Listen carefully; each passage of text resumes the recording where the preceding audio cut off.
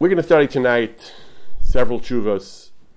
We've covered these issues before, but one of these tshuvos in particular, Rabbi Tzal Zolti's tshuva, is a kind of bridge between Lag BaOmer and Shavuos. It touches on issues that we've discussed in the context of Lag BaOmer and issues that we discussed in the context of Shavuos. Rabbi Tzal Zolti was a great Talmud Chacham from the latter half of the 20th century. He was the chief rabbi in Yerushalayim at one point. He was a tremendous Talmud Chacham. His main published sefer is called Mishnas Yavetz. It is in the form of Shelos and Tshuvos, but they aren't really, most of them are not really Halacha L'Maaseh. They're more like essays, lamdus, and Talmudic analysis. The tshuva we're going to discuss tonight, I did not actually find in his Mishnas Yavetz. I found it published in the journal, rabbinic journal Noam. I may have made it into one of his Sfarim. I couldn't find it there. But this is an actual tshuva, Halacha L'Maaseh. I don't know if it was written to an actual questioner, or he just decided to express his opinion. But it is an interesting tshuva dealing with a common modern scenario, and it touches on principles and issues which are relevant in many areas of halacha. So the question Rabbi Tzal Zolti has was, Bidvar ha'she'ela im teches shel levayat tzva'it. If the ceremony of a military funeral, what is that? So he explains it to you. Dehainu hanacha zere prachim, the placing of floral wreaths, and viriot, and shooting and gunshots, ba'avir, shooting into the air, b'shas dimas hagolel, when they seal the coffin or the grave.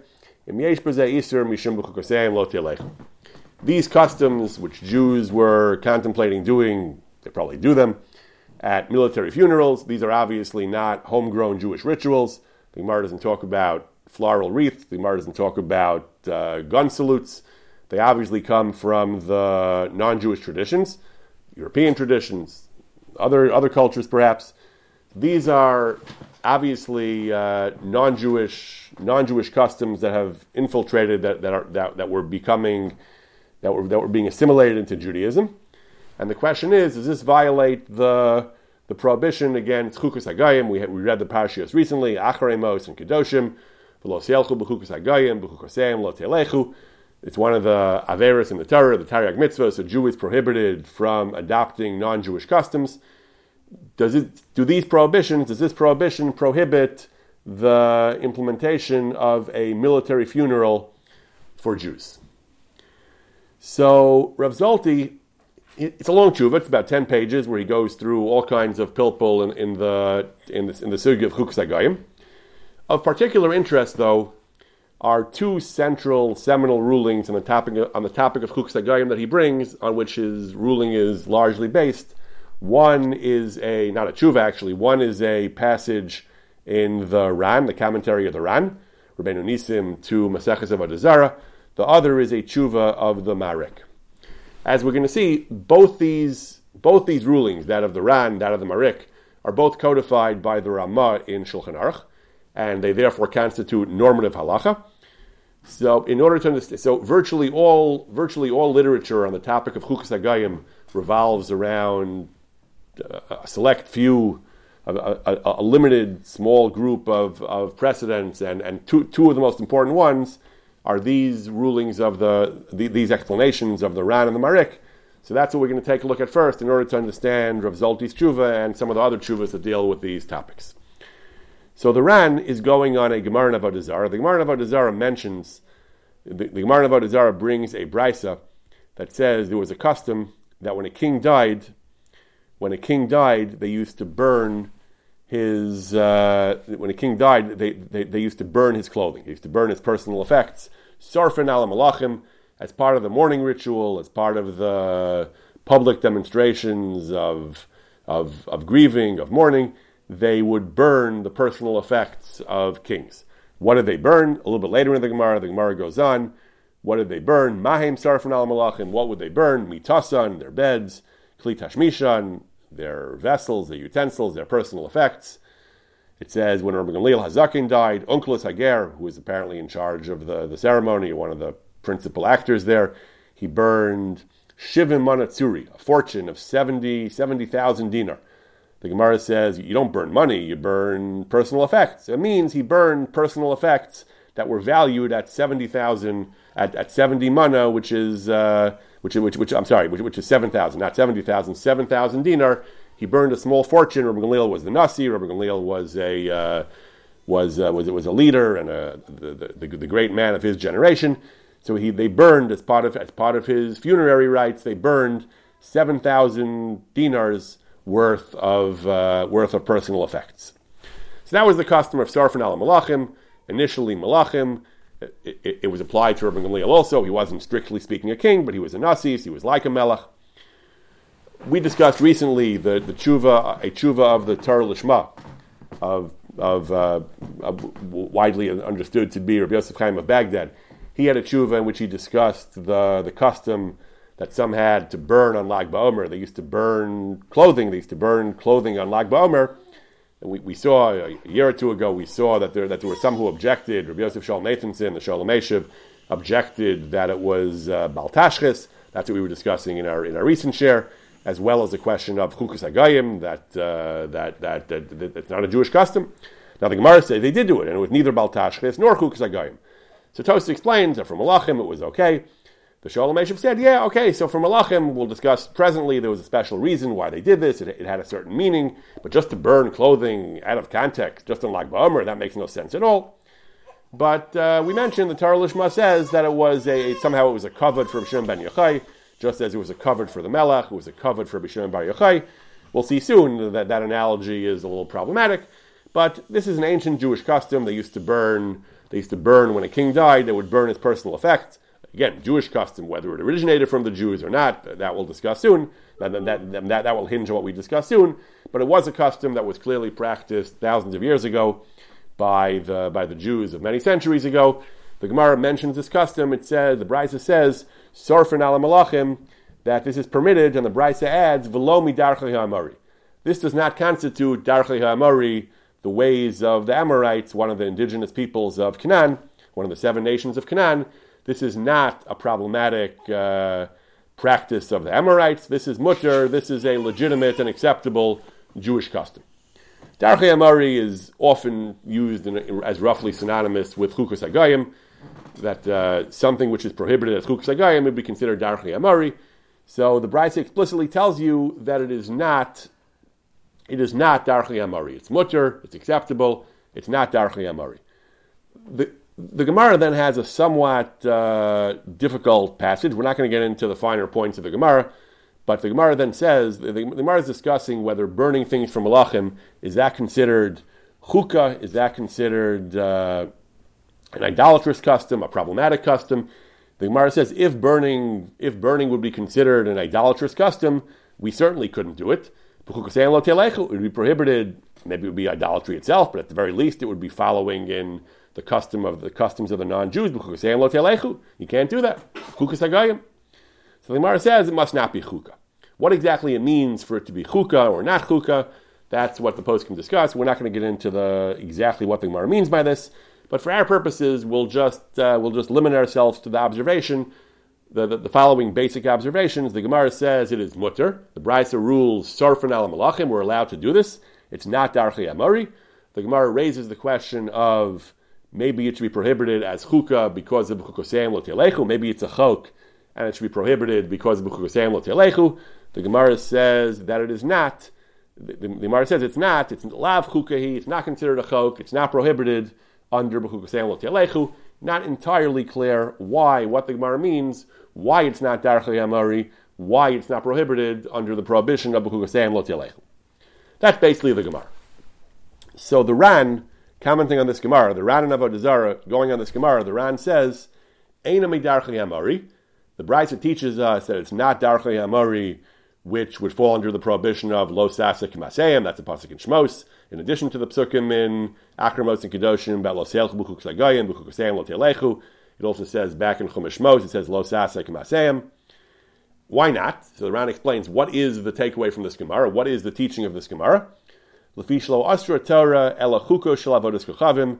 The Torah only prohibits things which are idolatrous, a custom to be prohibited under chukas hagayim. It's not enough that it be non-Jewish. It has to be specifically idolatrous.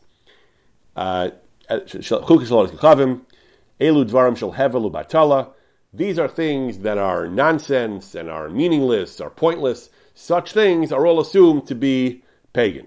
A custom that has no pshat, that has no meaning, we say it's pagan. This is the custom of archaeologists today. When they uncover an old site, they say, "Oh, this looks like it was a faucet for running water. This looks like it was an account ledger." Anything they find, they have no idea what it means. They find a bizarre-looking thing or a strange, mysterious inscription. They say, "Oh, maybe it had ritual significance." So anything that has no pshat, that we don't know what it means, we say it doesn't make sense. Maybe it's ritual. So that's, according to the Ran, that is the basic principle, that is the basic definition of Chukas HaGoyim. Things which are hevelu batala, which make no sense objectively make no sense, which have no pragmatic, no useful and practical significance, we say, oh, we suspect that they're avodah zarah. However, he says, Evol dvarim shel tam sharu, anything which has a rational basis, anything which has which is meaningful and is inherently a logical thing to do, is permitted, is not included in the prohibition of Chukas HaGoyim. Uvisreifa ala malachim, says the Ran, burning the personal effects of the kings, taima ika lisruf. There's a very good reason. It's not a hevelu batala, there's a good reason for it. L'chvodan, we do it in honor of the king. Klei tashmishan, we burn his personal effects. Lomar, she'ein adam acher roi l'shtamesh mash n'shtamesh bohu. There's a halacha, nobody else is allowed to use the king's personal effects. That's a way of showing respect for the king.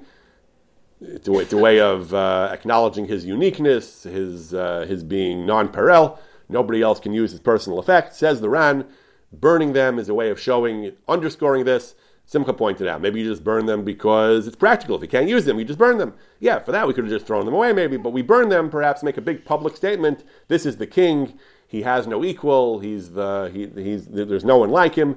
We make a big public statement as a form of mourning, as a form of acknowledging his uniqueness, to say we're going to burn his clothing because he's so special. Nobody else can use his clothing, and that is a very logical thing. The Ran says that is not hevelu batala.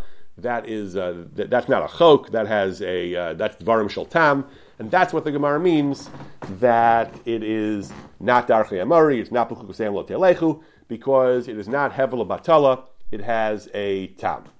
So again, going back to Lag BaOmer, that's really what the Sholem Eshev says. When it comes to the king, it makes a lot of sense. We burn his things and nobody else can use them. But Lag BaOmer, what sense does it make? What sense does it make to just throw clothing into a fire? The Torah Lishma said, well, it makes sense because it's showing kavod for Rabbi Shimon ben Yochai. All right, but how does it show kavod? How does burning suit show kavod to him? It's not his suit. It's not the suit of a king that you're not allowed to use. So that was the argument of the skeptics of the Sholem Eshev, that this Gemara, it was covered to burn a king's personal effects. What does it have to do with throwing a pair of pants into the fire on the day of Rabbi Shimon on Lag BaOmer?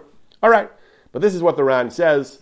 The Ran says that the reason Sarfin al Malachim does not violate the prohibition of walking in the ways of the Goyim is because it is l'chvodan. There's a reason for it. It's not an irrational, superstitious, pagan thing. It's a logical, sensible thing, and therefore it's not prohibited as Chukas HaGoyim. That is what the Ran says, and the Ramah, as we'll discuss in more detail soon, the Ramah passes like this. The Ramah, when he discusses Chukas HaGoyim, the Ran says, because it has you're doing it mishum kavod, to show honor to the king, or tamacher, you have some other reason. Since there's a reason, that's why it's not Chukas HaGoyim, that's why Sarfin al Malachim is mutter, that's how the Ramah paskins. That is the shita of the Ran. The Vilna Gaon disagrees. The Vilna Gaon says the Ran is absolutely wrong. That's not what the Gemara says. The Gemara does not say it's mutter because it has a rational basis. The Gemara gives a different reason. The Vilna Gaon is very, very strongly disagrees with the Ran. He says the Ran's whole principle is wrong and it's not pshat in the Gemara. We'll discuss the sheet of the Gaon a little bit later. But this is the Ran, and the sheet of the Ran is brought by the Ramah in Shulchan Aruch, and there is no real dispute of this position with the one important exception of the Gaon of Vilna. Poskim generally accept this Ramah, as normative. Related to the Ran is a tshuva of the Maharik. So the Maharik is a tshuva. He wasn't writing on the Gemara. The Maharik was writing about a custom that scholars, physicians, people who had achieved a certain level of expertise in a certain area of chachma, of medicine, I think it was, they used to wear a special garment. garment, a kind of medical robe, a special. The physicians would wear a special garment to advertise. He's going to discuss why they wear it in the course of the tshuva. But the European physicians had this custom that they would wear some kind of special garment unique to physicians. The question was, can a Jewish physician wear this garment? Does that violate Chukas HaGoyim? Today, in the YU world, it's it's a popular topic of debate, the caps and gowns at graduations. Is that Chukas HaGoyim? It's an unusual form of dress specific to graduates. Today, a long time ago, I'm sure it was used for other things. The classical scholars among us can probably fill us in on the history and the evolution of the caps and gowns. Today, it's worn by graduates.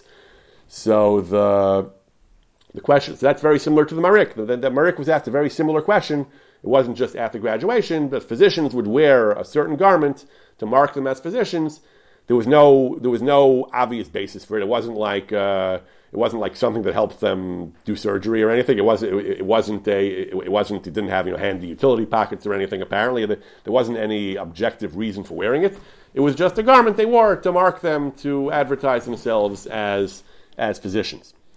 So the question was, if a Jew were to wear that, if a Jewish physician would wear that, does he violate the prohibition of Chukas HaGoyim? So the Marik says something very similar to the Ran. He explains Chukas HaGoyim cannot be taken at face value. It doesn't mean any custom of the non-Jews. It has to be narrowed down substantially. He says, in his opinion, Chukas HaGoyim includes two categories. The first category, he says, is something which is ein tamo nigla, something which has no obvious reason. Like the Ran said, hevel v'shtus, something that has no reason. That's what chok means, he says. The Rishonim say, when the Torah uses the word chok, so chok means law, eila hachukim, zot chukas haTorah. Chok means law, but specifically we have a tradition that chok means a law without that has no easily accessible meaning. Like one of the songs I grew up on and Simcha grew up on, one of the Parsha songs for Chukas. This was taught to the Jewish nation. A chok is a law with no explanation. Rashi, the Ramban, they debate whether it means that there's actually no reason or no accessible reason, but the Chachamim, who delve more deeply, will understand the reason. But either way, chok means that the reason is less obvious, certainly not obvious. So that's what chok means here as well. The Marik says something that does not have any obvious reason. That's what the Torah meant when it told us not to walk in the ways of the non-Jews. Because if you do something bizarre that has no obvious reason, and the only reason that you're possibly doing it is because they do it, it's a fashion, it's a style. He says, that looks like that you're aping the non-Jews. You want to be just like them. There's no reason for you to do this, except that you want to be like the non-Jews. Why would you do dvarim tmuim? Why would you do things that make no sense like they do, he says. It's only because you want to be like the non-Jews, and that's problematic. No, there are other explanations. Yes. You want to be able to earn a parnasa. You want to be accepted. You want to have a role in society. You want to be able to get things done. Yeah, so Max is pointing out that accept Hukim in our tradition. Why can't we don't invest a lot of resistance to it? We just accept it. So what's the problem with accepting another? Well, when it allows us to meet objectives that we care about, like a parnasa, for example. Yes. So a couple of points here. So the point of doing it for parnasa, we'll discuss. The Marik himself, as I mentioned, is going to make that point. He's going to justify wearing the doctor clothing, essentially because of, similar to what you're saying, because of parnasa. He's going to make a very similar point. Our chukim, we believe, are divine wisdom. So that's a whole different set. That's a whole different kettle of fish. We believe that even if we don't know the reasons for the chukim, there is divine wisdom behind it. We have faith in God that He commanded us things that do have wisdom. Again, there are some who learn that some mitzvahs might just be the will of God, and that's self-justifying. But most the more conventional approach, as Marik discusses, is that the chukim have reasons, even if we don't know what they are. But yes, doing it for an objective reason is what this tshuva in the Marik is going to be all about. So hold that thought, and let's see what the Marik says. So he says, doing it for no reason except imitating the non-Jews, that's what the Torah prohibits. A second kind of chukas hagayim, he says, is something where the may or may not have a reason, but it's something problematic. He says that there's something maybe not strictly prohibited inherently, but there's something un-Jewish and problematic about the custom. It has pritzus as opposed to tznius. He doesn't mean the pritzus necessarily of women. He means it's vulgar and it's ostentatious. It lacks the modesty that's supposed to characterize Jews. And anava, he says, the Jews are supposed to behave with anava. The opposite of that is what he calls shachatz v'gava, clothing which is vulgar and showy and ostentatious. He says these things lo be'elech chelek Yaakov. They may not be specifically prohibited by an aveira in the Torah, but they're not Jewish. They're not chelek Yaakov. Ela divrei Yisrael v'darkam lios tnuim v'anavim yirshu aretz. Jews are supposed to be refined and modest, not to seek after these types of extravagant and vulgar displays of ostentation. So therefore, he says, if the non-Jews have a style, they have a custom which is inherently suspect, it's pritzus, it's not tznius, it's shachatz v'gava, it's not anava, then if we were to adopt such a custom, that's included in the prohibition of kukas hagayim. He says, and even that he says is only usher if you're doing it for the sole reason of imitating them. If you're doing it because I want to be like the Goyim, I want to adopt their customs, and it's either a mysterious custom that has no reason, or it's something that is problematic and Jews shouldn't be doing, then if you do it and there's no good reason for it, that is usher. Not, he says, l'toelas yedua. If there is a concrete, specific benefit you have from wearing it, there's no isser. And therefore he says, again, that there is... That the only isser is when it's clear from the context that you're trying to imitate them and you're doing something bizarre that makes no sense, again, and the only reason you're doing it is because they do it. That's something which is usser. And going back to his case, he says, Belavishas hakapa, this garment, whatever it was, he says, wearing this garment, it's not usser, he says. Why do they wear it? Why do they wear it? Why do we wear it? He says, Yadua, we know why. Similar to what Max was saying. It's a siman. It's a siman that masigim b'chachma, that they have accomplished, that they have excelled in this area of wisdom, and they wear it, he says, for toelas. They wear it for some benefit, either machmas kavod, either because it brings them honor, it brings them respect, or machmas revach mammon, or because it brings them income, because people see that he's an expert physician, and they hire them. Mandikov like Eva, someone who has a medical problem, lays he'll say, "Oh, I saw that guy. He's wearing the medical coat. He must be an accomplished physician. I'll go to him." Hopefully, they have better ways of assessing and discovering who's a good doctor than looking to see how they dress. But that's how the world works. Sometimes superficial things are effective and the way to get things done. Therefore, he says, "B'chiyai gavna lo shayach leser me'acher sha'adavar." Therefore, we can't prohibit such a thing because you're not doing it to imitate them. You're doing it for a good reason, and even they only did it for a good reason. They're not doing it for superstitious reasons or for pagan irrational reasons. They're doing it for the same reason. They're doing it l'chvodam u'l'to'alasam. They're doing it again for their honor and for their benefit. Therefore, the Marik says there is no prohibition. So yes, exactly the point, very similar to what Max was saying, that as long as there's a reason to do it, it's fine.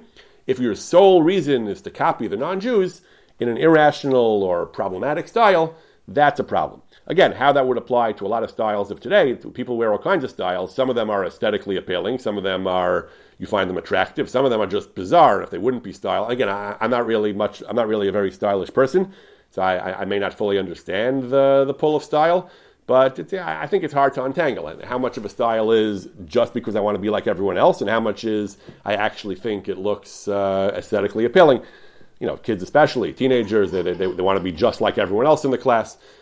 It's hard to imagine that something that everyone found was stunning and gorgeous last year. This year looks dorky and nebby, or whatever the kids say today, and something that was ridiculous last year suddenly is appealing this year. It seems there is a certain element of just wanting to be like everyone else, and if you do that with a style that was imported from the non-Jews, that could potentially be a problem. That being said, certainly among Ashkenazim, non-Hasidim, we do routinely wear styles of the non-Jews. The suits are longer this year, or shorter, or double-breasted, or single-breasted, or cut like this. The hat brims are larger and smaller, and the pinches go like this or like that. The hemlines, whatever the women's styles do. So again, it's a fascinating question to try to untangle what aspects of these changing winds of fashion are considered l'toeles because they actually you like the way they look, and what aspects are just I want to be like the trendsetters. Today we call them influencers. They used to call them, they used to call them the royalty. Everyone wanted to wear what the Duchess wore or what the Baroness wore. Today we want to wear what what influencers wear, what celebrities wear. Okay, so I don't know. I'm not sure. When it comes to fashion, it's a particularly thorny topic where we draw the line. What's called, both for men and women, what's called, I like it inherently, it's objectively appealing to me. What's called, I just want to be like the non-Jews. I'll call upon him. This is the basic holding of the Marik, which is very similar to the Ran. Minhagim that have reasons, that have objective reasons, are fine. Covered for the Melech, by showing that he has no equal. A way of showing off that you're an accomplished physician, to make money, to be shown respect. Those are all valid reasons, and therefore, even if the custom inherently doesn't have any objective purpose, if it has a social purpose, if it has some kind of useful meaning in the context of society, to show respect, to advertise, that's fine. It's only a custom which is either superstitious and hevel and batala and shtus and has no meaning, or something which is inherently problematic. It lacks the refinement and the decorousness of Jewish midas. Those are the things, according to the Marik and the Ran, that are problems. And as I said, the Ramah brings both these tshuvas.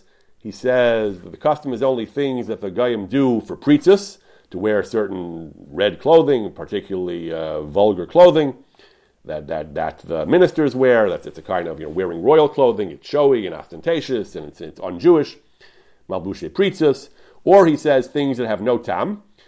So things that have no tam, like the Marik says, those are that we have to be choshesh that it's darchei amori and that it's a shemet of avodah zarah. The Marik, as far as I read, the Marik seemed to say that the problem with things that have no reason is because if there's no reason, then your whole reason is because you want to copy the non-Jews, which is problematic. Ramah seems to bring it as saying if there's no reason, we suspect that the real reason is avodah zarah. But either way, things that have no reason, no clear reason, objectively no reason, we can't provide any coherent reason for them, that's chukas hagoyim. Things that lack tznius, that are shachatz v'gava and pritzos, that's chukas hagoyim. However, he says davar shenagu l'toeles, something which is done for some benefit, for some concrete purpose. For example, anyone who's an expert physician wears a unique special garment by which he is identified as a physician, as an expert physician, mutter, that's called a toeles. And anything you do for kavod or for any other reason is mutter, and that's the Ran also, that you can burn things for the malachim, ve'en bo mishum darchei amari. So this is the shita of the Ran, the Marik, the Ramah. Poskim bring the Rivash, has a similar view. This is the shita that chukas hagayim, darchei amari, is limited to things that have no reason, not even a social reason, that are just arbitrary, superstitious, pagan, un-Jewish, problematic. But anything that has a meaning, even a social meaning, as long as you can explain rationally and coherently what the meaning is, it's not a problem of chukas hagayim. And as I said before, this is the opinion of most poskim, L'ikra din, and returning to Rav Zolti in his tshuva, after several pages of pilpul and the sugya of chukas hagayim, he brings this Ran. He brings the fact that the Gaon of Vilna disagrees. He discusses and he defends. The questions of the Vilna Gaon are largely technical, based on a careful reading of the Gemara of Avodah Zarah. We're not going to get into the details of their disagreement. Rav Zolti defends Ramah against the questions of the Gra, and therefore Rav Zolti's conclusion is, he says we have reconciled the Ramah. He says that the Isser is only if there's no tam, if it's irrational, there's no reason for it. We're choshesh for avodah zarah or shachatz or pritzas, but that's it. Therefore, after about 8-10 pages of analysis, he brings the Ramah, and he says Rav Zolti's conclusion is beguf ha'she'ela. Again, the question was a military funeral, firing guns, laying wreaths. He says there is basis to allow it. Levayat tzivayit, even though it's chukas hagayim, it's certainly a custom that came from the non-Jews, but it's not a chok shel avodah zarah. It's not pagan. It's not idolatrous.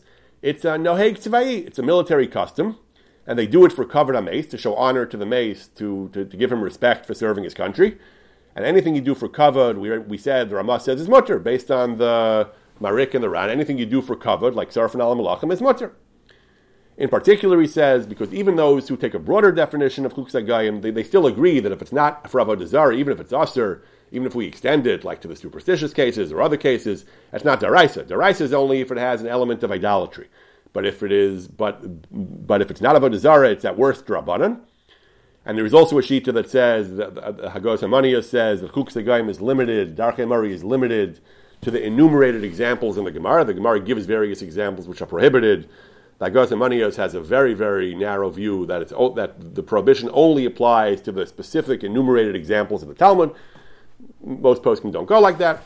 But Be'ikr Yisrael Mecha and the Ran and the Marik, that anything that you do for a rational, coherent reason is not, even if you got it from the non-Jews, is not Chukas HaGoyim.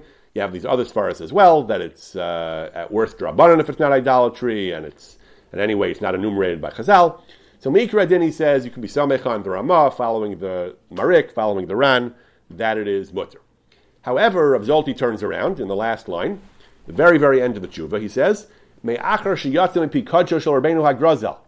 Since the Gaon of Vilna adopts a remarkably stringent view, the Gaon of Vilna does not like the Ran, does not like the Marik, does not like the Ramah.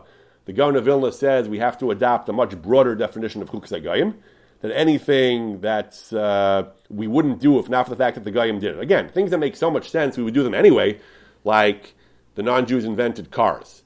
So, I mean, yeah, it's true. We learned how to make cars from the non-Jews. We buy them from the non-Jews, but there's nothing Goyish about it. I mean, if someone tells me how to make a car is immensely useful. Everyone agrees that's mutter. Rav Asher Weiss makes this point. Eating with forks. Not all cultures in the world use forks, but we eat with forks because a fork is a useful thing to eat with. So that's certainly not Aser. Using things which are purely utilitarian, which are functional and useful, is certainly not Chukas HaGoyim.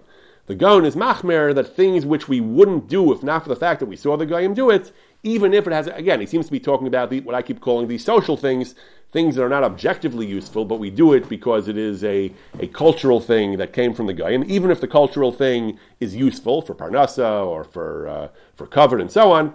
If it came from the Goyim, it's Aser, unless it's what he calls Kasav Baraisa, unless it's mentioned in the Pasuk.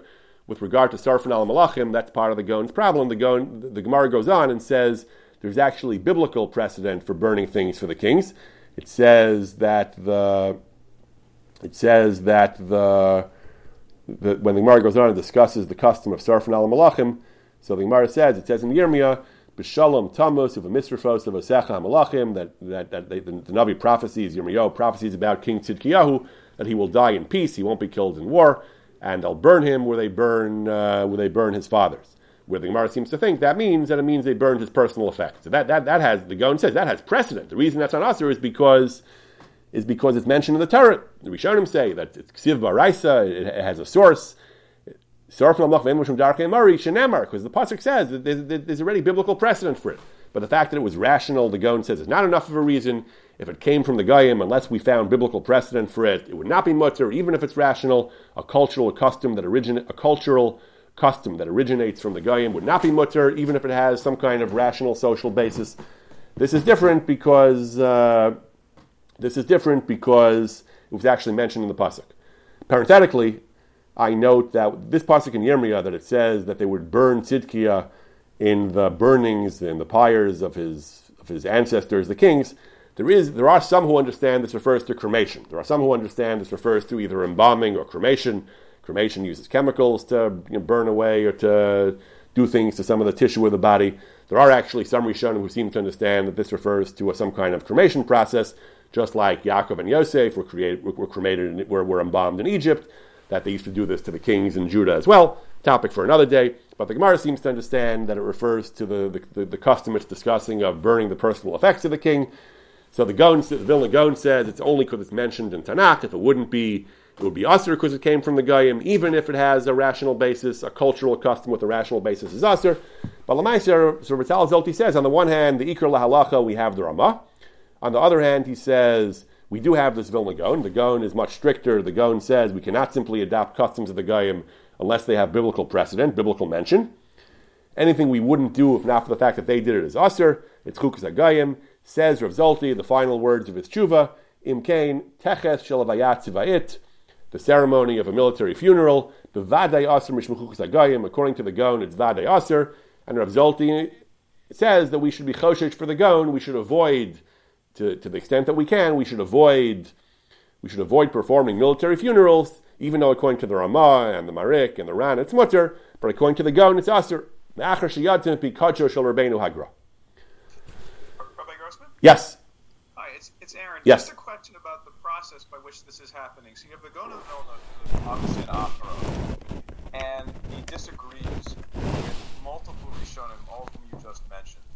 So from the process of making halachic decisions, when you're looking at various stature and from different eras, what standing? Why would anybody be allowed to? I mean, obviously the Gaon of Vilna can say what he wants, but why would anybody just think that they can go with the Gaon of Vilna when it doesn't sound like he's using any other Rishon for precedent, or possibly even from the Gemara, and then that somehow he can then be used to go against all these other Rishonim in terms of this military funeral decision? So that's an excellent point, and that's really where I was going to go next. That is the surprising aspect of Rav Zolti's tshuva.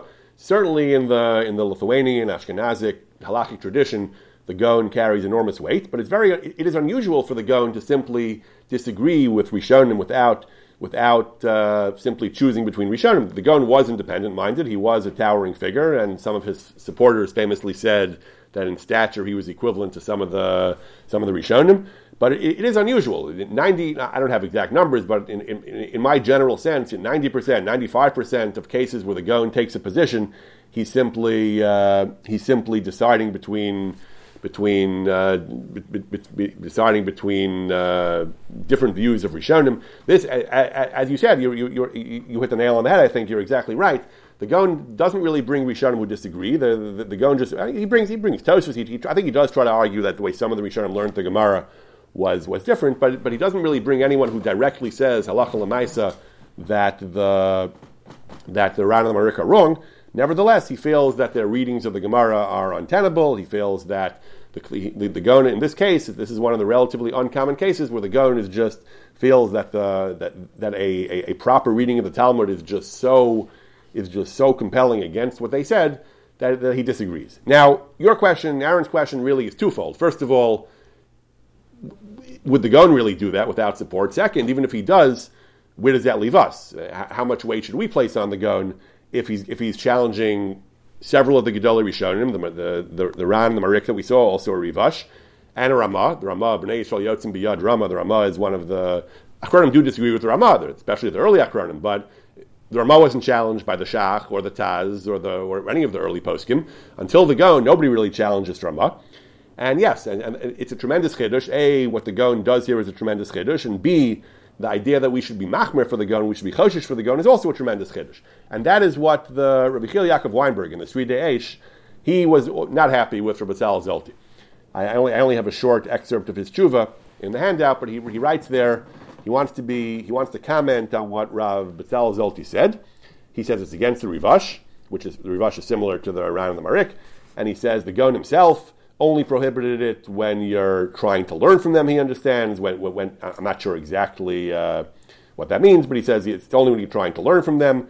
When we do a military funeral, he says, we're not learning from them. We do it, he says, the way Rav Weinberg explains, we do it, shlo yizganeh hatzva Yisraeli b'nei ha'amim, we do it to avoid being laughed at, being sneered at as being barbarians. If we don't do military funerals, it's simply defensive. It's not because we genuinely... That's how Rav Weinberg understands. At least we do it simply to save face. We don't want to be looked at as uncivilized. So he says that is a perfectly good reason. Even according to the Vilna Gaon, he says he would agree if that's why we're doing it. Back to what Max was saying before, about if you do it for a concrete and logical reason. Again, in the case of the Marik, they were also doing it for a good reason. They were doing it because they wanted to advertise their status as expert physicians. That the Gaon said was usher. Somehow Rav Weinberg is machalik between limud and between shlo yizgana.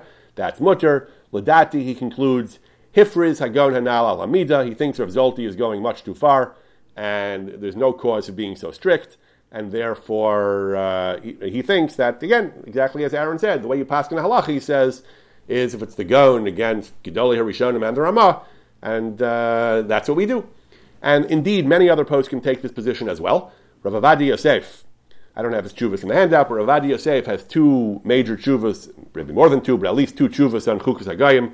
One was about, not military funerals, but laying wreaths on graves, on caskets in general. One was about mourners wearing black, which was an European custom. So both these things Rav Avadia defends largely on the same grounds.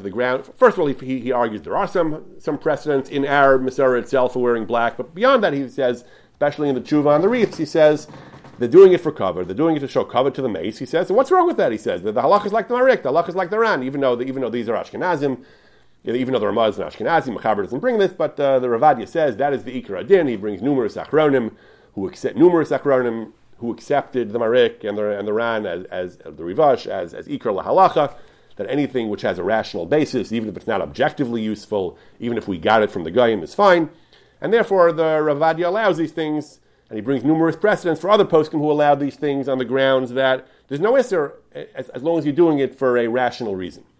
He points out in the Tshuva on the Wreaths, as I recall, he says, if possible, we should explain to the Avelim that as Jews we have our own traditions. There's no need to do things the way the Goyim do it. We have many of our own beautiful, authentic traditions, and there's no need to dafka do what the Goyim do. But he says it's a difficult time. They may not be able to listen to that kind of argument at this time. If they really want it, he says, you don't have to stop them. He says it's mutter mikra din. There's no need to object because the halacha is like the Marik and the Ran and so on. And that's the position of many Achronim. That's essentially the Sudiyash's objection to the Rabbi Tzal Zolti. There is, however, one other prominent contemporary authority who takes a position very similar to that of Rav Zolti, and that is Rav Asher Weiss. Rav Asher Weiss is no extremist. Rav Asher Weiss is a incredibly thoughtful and sophisticated, moderate thinker.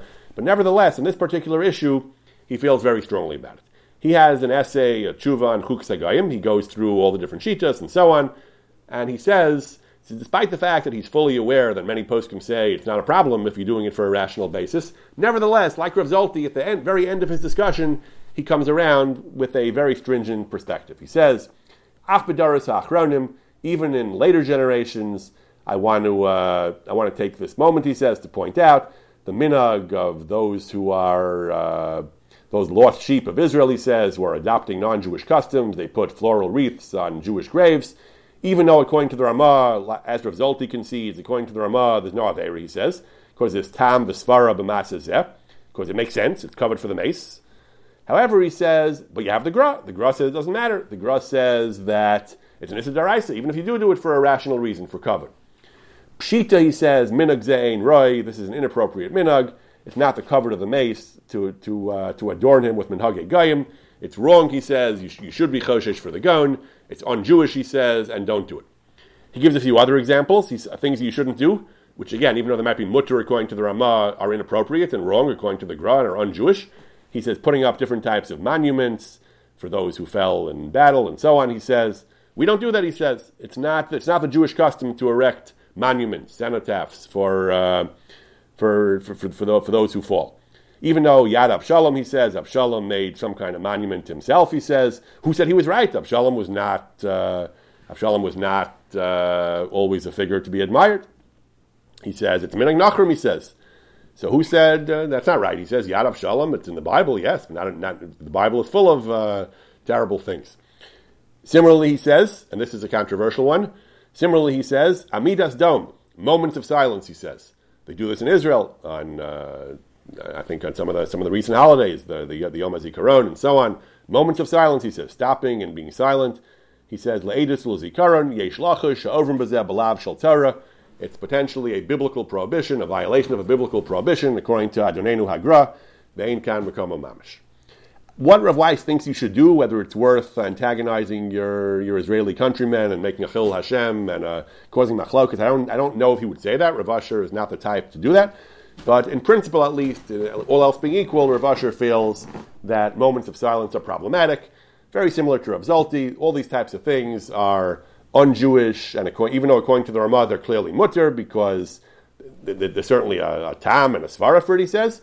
But mikra din is makom lahakel. However, he says you have the gra that it's an isra daraisa. It's un-Jewish. You should be machmer, and this is the position of Rav Weiss and Rav Zolti. Again, Aaron's point is trenchant. Why so strict? Why do you have to be machmer for the gra against Ramah, Bnei Yisrael Yotzim biyad Ramah, and the Rivash and the Ran and the Marik? I don't know, but this is the position of both Rav Zolti and Rav Weiss. Then, even though meikra din it's mutter, the Ramah would say it's mutter, you should be machmer for the gun.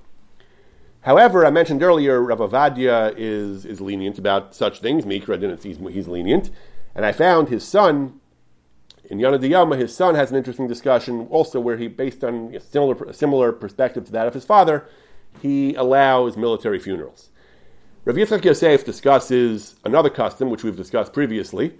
That is the custom of flowers and trees and greenery in the shuls and homes on Shavuos. The basic idea of having flowers and greenery is an ancient custom. It goes back at least 500 years or so to the time of the Ramah. The custom of trees specifically might be a little more recent. It's mentioned by the Magen Avram about 300 years ago. But so these were old customs. Along came the Gaon of Vilna. This is not in the Bir HaGra, but this is in things brought from his Talmidim. The Chachmas Adam mentions it, and the Maser Rav. The Gaon's followers recorded that the Gaon was very opposed to the minhag of trees in the shul. He said it's Chukas HaGayim. What's Chukas HaGayim? Which Gentile holiday involves trees? So when I was young, I first thought Christmas. Christmas involves a tree. When I got older, I realized that the Gaon was not referring to Christmas. The Gaon was referring to the holiday of Pfingston, that the Pentecost. The Christians have a holiday called Pentecost. Penta is 50. It's 50 days after Easter or so. It's very similar to Shavuos. It falls out around the same time as Shavuos. And in certain Eastern Orthodox Christian denominations, they have a custom that they bring greenery and trees and things into the synagogue the churches on this holiday. So that's obviously what the Gaon was referring to, that around this time of the year, around the time of Shavuos, Dafka then, the Christians had a custom, the Russian Christians and so on had a custom to bring trees and things into the churches, and therefore the Gaon felt that it was Chukas HaGayim to do this. Now, many Litvish poskim actually followed this gra. The Aruch HaShulchan or Moshe Feinstein, many of the great Lithuanian poskim who we typically place a lot of reliance on, actually follow the Gaon and say it's not entirely clear if the Gaon was opposed just to trees or even to flowers and greenery in general. Some versions of the gra say trees he was opposed to. Some say he was opposed to anything green anything in the shuls. The minhag today, of course, it is quite widespread, is that we still do follow the custom. Not trees. I don't think we do trees that much, but the minhag today is that we do have flowers and greenery in the shuls. And already in the time of the Gaon, already shortly after the Gaon in the 19th century, we already find Gedolei Torah who were debating the Gaon and debating this objection of Chukas HaGayim. And many of the poskim who defended it on the grounds that it has a rational basis. That there are various midrashim, various explanations for why we do it, even why they do it. Even why they do it. There's not necessarily any Christological significance. There's an incredible passage in the Sefer Divrei Shaul Yosef Das, commentary to Yoreh Deah by Rav Yosef Shaul Nathanson, the great rabbi of Lvov from the 19th century, one of the towering poskim of that time. He also argues that the basic the halacha follows the view of the Marik and the Ran and the Ramah, that anything that has a rational basis is fine. So when he discusses the question of greenery on Shavuos, he doesn't discuss it so much as to whether we have a rational basis based on the various midrashim. Midrashim say either it was because Har Sinai had grass, that's why the animals have to be stopped from grazing, or we just have it in honor of Yontif. We just have pretty things in honor of Yontif. Or the Magen Avram says we have trees because Shavuos is the din for I think for Ilanos. But be that as it may, the Shalom Eshiv, the way he looks at it, the Iker question is, why do the Christians do it? If the Christians do it for some Christian religious meaning, maybe we shouldn't do it. That's Chukas HaGayim. But if they don't do it for that, he says, then it's fine. So he says he had people ask some elder in the church, and he had them ask some senior person in the church, tell us, why do you bring vegetation into your churches on Pentecost? And the answer he received was, we do it in honor of the holiday. It's spring. We have green stuff growing. It's just l'romen beis Elokeinu, so to speak, lahavdil. We just do it as a way of celebration, as a way of joy. Says the Shalom Eshiv. So there's nothing Christian about it. It's simply a logical and rational thing they do, and it's a little bit of a chiddush. Even though they do it in the context of religious worship, it doesn't matter. If they have a custom which is rational and logical and not inherently idolatrous, not inherently Christian, there's nothing wrong with repurposing that custom and using it in Judaism as well. And that's one way or another, that's the dominant position. That's why we have that is why, except maybe for some people who still follow the Gra, that's why I think the dominant custom today is we do follow this minhag of having greenery in the shuls. Again, whether the Gaon meant that we actually got it from the Christians, we just meant we should stop even if we had it first because the Christians are doing it, not entirely clear if the Gaon was making a historical claim or not. But be that as it may, the halacha once again follows the position Mikra Din People point out the Gra is l'shitase. The Gra has a much stricter view of Chukas HaGoyim. The Gra says even if it has a rational basis, it's usher, at least if we got it from them. I don't know if the Gaon actually thought that we got the greenery in the Shul on Shavuos from the Christians of Pentecost. But either way, the Gaon does not accept the Marik. The Shalom Eshev says we do accept the Marik. The normative halacha accepts the Marik, accepts the Ran, that anything that has a rational basis is unquestionably mutter. The Gaon was strict, and it seems very likely the Gaon in general had a much stricter view of Chukas HaGoyim. But returning to Rav Yitzchak Yosef, so Rav Yitzchak Yosef says, he brings this whole debate. He says that the Chayadim brings, the Chachmas Adam brings, that the Gaon abolished the custom because of Chukas HaGoyim. But you have the Marik, he says. Anything that has a rational basis is fine. And it's not Gaiva, it's not Pritzos, he says. You have the Ran, you have the Rivash, the Ramah paskins this way, other posts can paskin this way. And according to that, it's fine, he says. It even has a source in the Midrash. It's done for the. He focuses on the fact that we have a good reason for it. It's done in honor of Shavuos, he says. And then he says, he goes back to the question of Rav Zolti, he says, or Rosh Weiss and Rav Zolti, he says, and the same logic that applies to having greenery in the Shul on Shavuos, the same logic applies, he says, when we want to perform a military funeral. He says,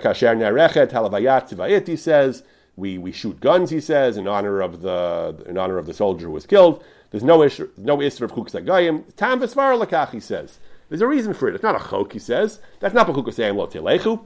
Similarly, he says the siren, when they blast the siren for those who were killed in the Shoah, he says, those who were killed in Marachot Yisrael, those who were killed in the line of duty fighting for Israel, he says, Meikar Adin, there's no Isra, he says, B'chuksem lo telechu. It has a siba. These are logical reasons to show respect, to remember, to contemplate this, he says. That's fine. You just want to remember the fallen, he says. Matov, he says, it's good. It would be good to inject a little more of Jewish content, he says. They should say Tehillim, he says. Le'ili Nishmat, the Neragin. We should have Jewish versions of it, he says. But anything that has a Tamu Svara is not just a Chok. Lahalacha, he says, echoing his father, following the Marik, he says. Beis Yosef brings it, the Ramah, Marikash, or Rabbi Yaakov Castro, a contemporary of the Ramah, an early leading Sephardic posek. There's no Isra of Chukas HaGoyim. He brings the Shalom Eshev about defending the custom of the greenery on Shavuos and the Marsham. And he says, yeah, you have the Gaon. He said, the Gaon is l'shitase. The Gaon disagrees with the Ran and disagrees with the Marik and disagrees with the Rivash, he says. And he says that it's Aser. But we don't paskin like that, he says. We paskin like the Beis Yosef and the Ramah and Rabbi Yaakov Castro and the Ksav Sofer and the Maram Shik and the Imrei Eish, he says, and so on and so on. And the Beis Yosef and the Ramah and all the Achronim all say that's the halacha. He says, so what's the problem? He says that it's fine, he says, and it's mutter. And that's the dominant position. Again, why exactly Rav Zolti and Rav Weiss were so relatively strict about the military funerals I guess they felt there's no need for it. I guess they felt that there's no real reason for it. We have our own traditions of funerals. We've been doing these things for hundreds of years. We should be proud of our own minhagim. There's no need to dafka import things from the Goyim.